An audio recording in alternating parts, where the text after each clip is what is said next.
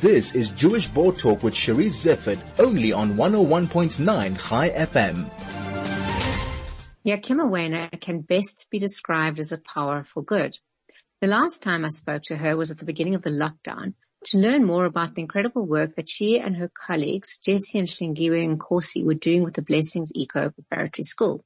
She's back today to talk about a new educational center she has set up on the premises of the Brakpan Hebrew congregation.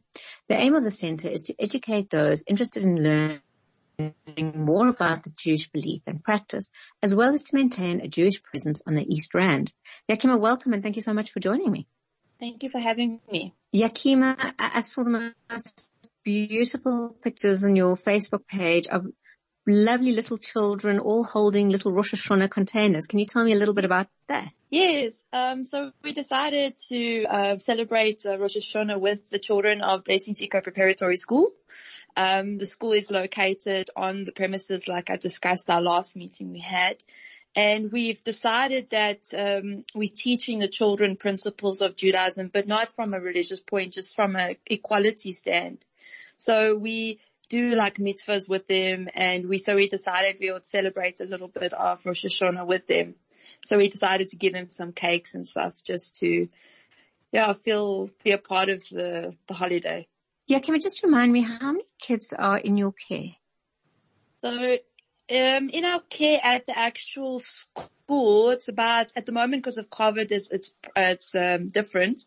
So we're limited, because of, social distancing. But normally we have about 50 children. But in the settlement which we're working in Plastic City, there's about 600 children we try and assist.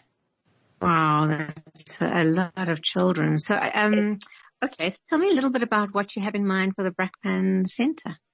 Okay, so what happened was during we had a shul that was still running services. The Brakpan shul still had quite a identity. There was less people, but for about 15 years, my uncle, which actually passed away during lockdown, he would go through to Sarum Gardens and he would bring people to the facility to enjoy a day out.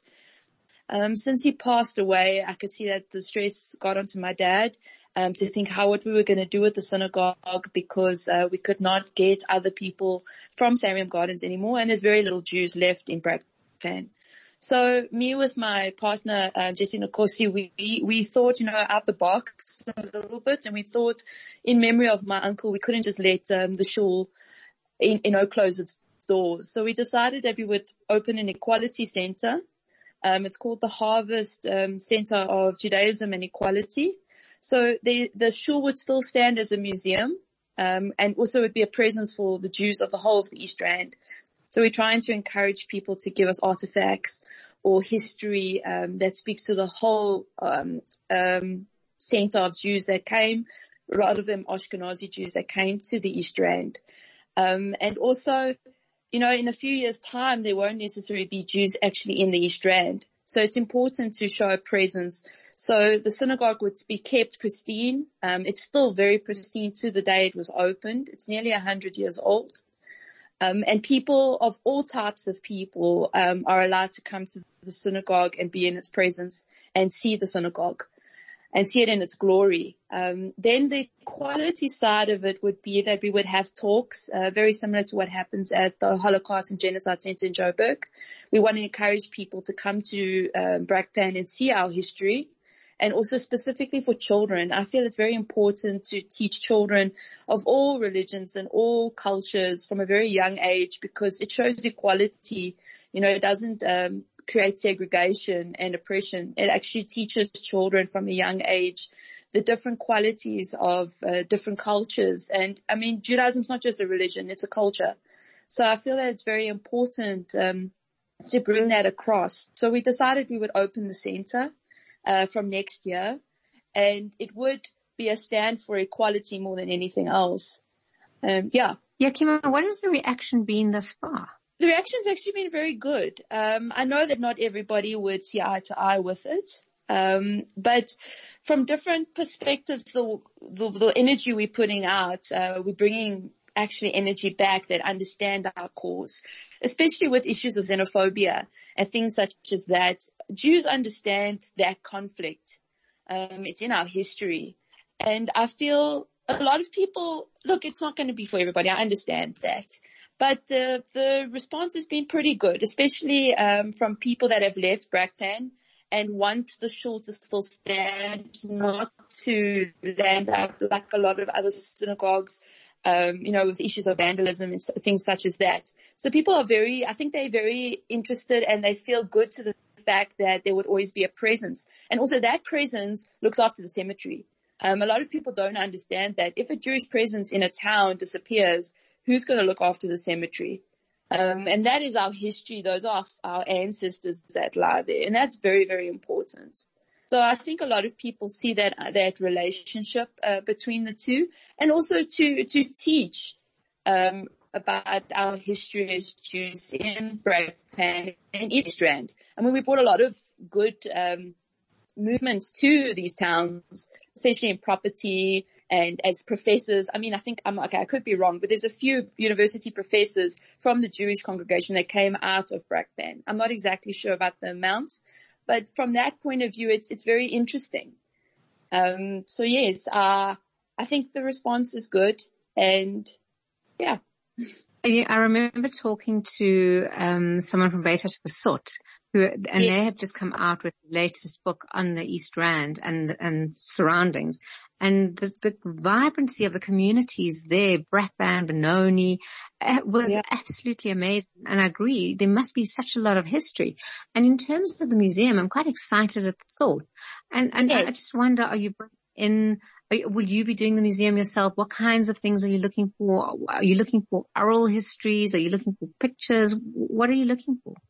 So, I think anything like, photographs, any archive material, even videos, because in our little center we would show screenings of like all the, bar mitzvahs and weddings and, events such as that. And also people can give oral information. And also we already started a little museum about a few years ago in memory of my grandparents, Edie and Collie Waner.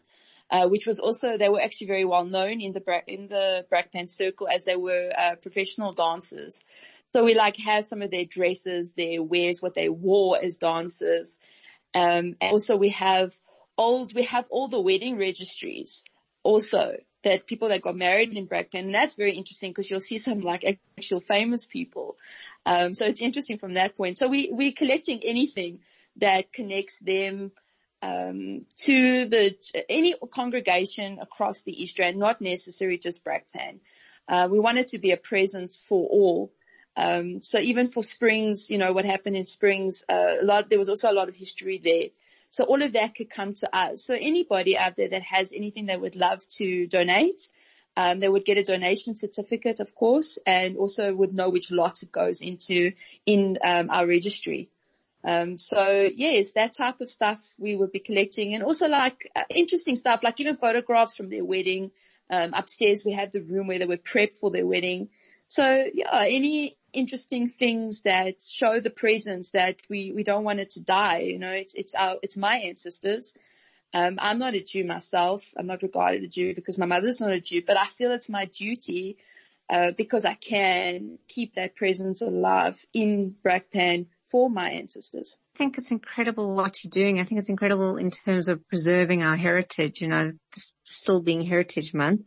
It is important to keep those stories alive. And I just know the feedback I get to shows when we talk about country communities, how excited people get, and it brings back memories. Certainly my late father was from Nigel, and I'd be happy to go and look for any photos that I could contribute. Yakima, but you're also doing this incredible work for the surrounding communities and Plastic City.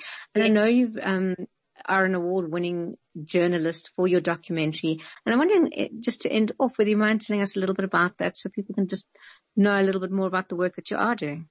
Okay, so The Harvest was shot over 2018, 2019. It was released last year on, I think it was International Soil Day. So the documentary follows the children that live in Plastic City, which is a recycling community. It shows the conflict that they experience as regarded as immigrants, and it's very strong. And you would think in our constitution today we would be more understanding or show more humanity towards different people. I know we're going through this Black Lives notion right now, but for me, I see so many where Black lives don't matter. And it's important for us to show that all lives matter. That's very strong in my latest documentary called Ndlala. But the harvest, coming back to the harvest documentary, what we're very happy about is that people are understanding the link that these children matter. And every child at the end of the day is a child. And it's very heartbreaking to see that we still see children, we alienate children.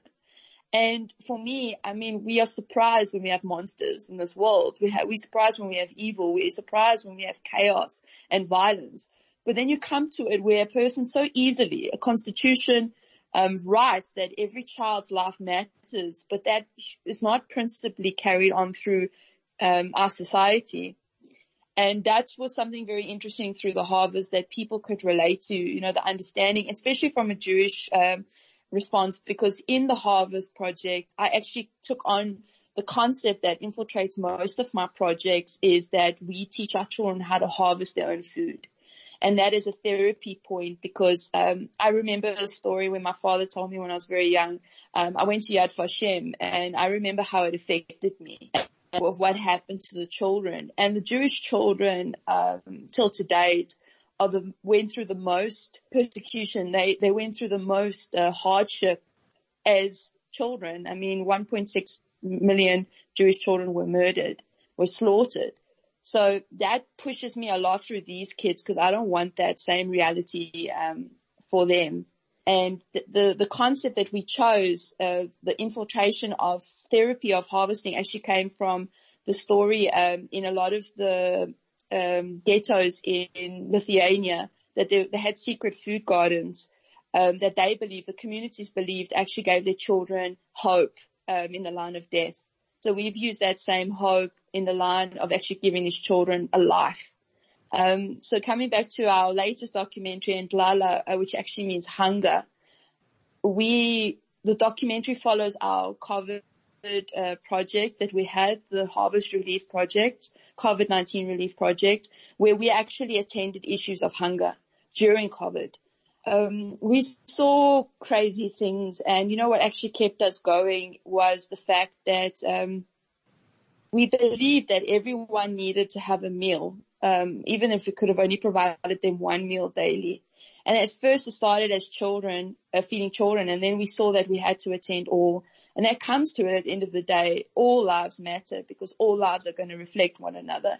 If there's hunger and it creates chaos, it's going to affect everybody. So it actually, Ndlala shows us the real issues that we face, not just during COVID. It highlighted issues we face in our country and actually in the world, that hunger has become actually acceptable in many cases. And we're more emotional and more sensitive about how we reflect one another in this country instead of problems that persist, but we just have learned to live with. Yakima, I described in the beginning as a powerful good. It's incredible the work that you do, and the consequences of it are going to be so far reaching. And I think, you know, we're so pleased, well, I am, that you are, you know, doing this in the name of Judaism and, helping people also realize different religions there are and sensitivity to them and respect for them. So from my side, just keep up the incredible work that you're doing. Thank you so much for having me. And I just want to say, we could have never have done anything, you know, none of this if it wasn't for my father, Ernest Waner, and my late uncle, Jeffrey Waner. He had so much love and compassion for the people of Sarum Gardens, and he's truly missed. But we're doing it all in memory of them. My father's still strong. He still wants to push it and make a university in Brakpan, and he's trying to do a lot of good for the town. All their intentions is to uplift society and to try and uplift poverty. On that very beautiful note, thank you so much for joining me. Thank you. And stay well. Look after yourself. That was Yakima Waner from the Blessings Eco Preparatory School.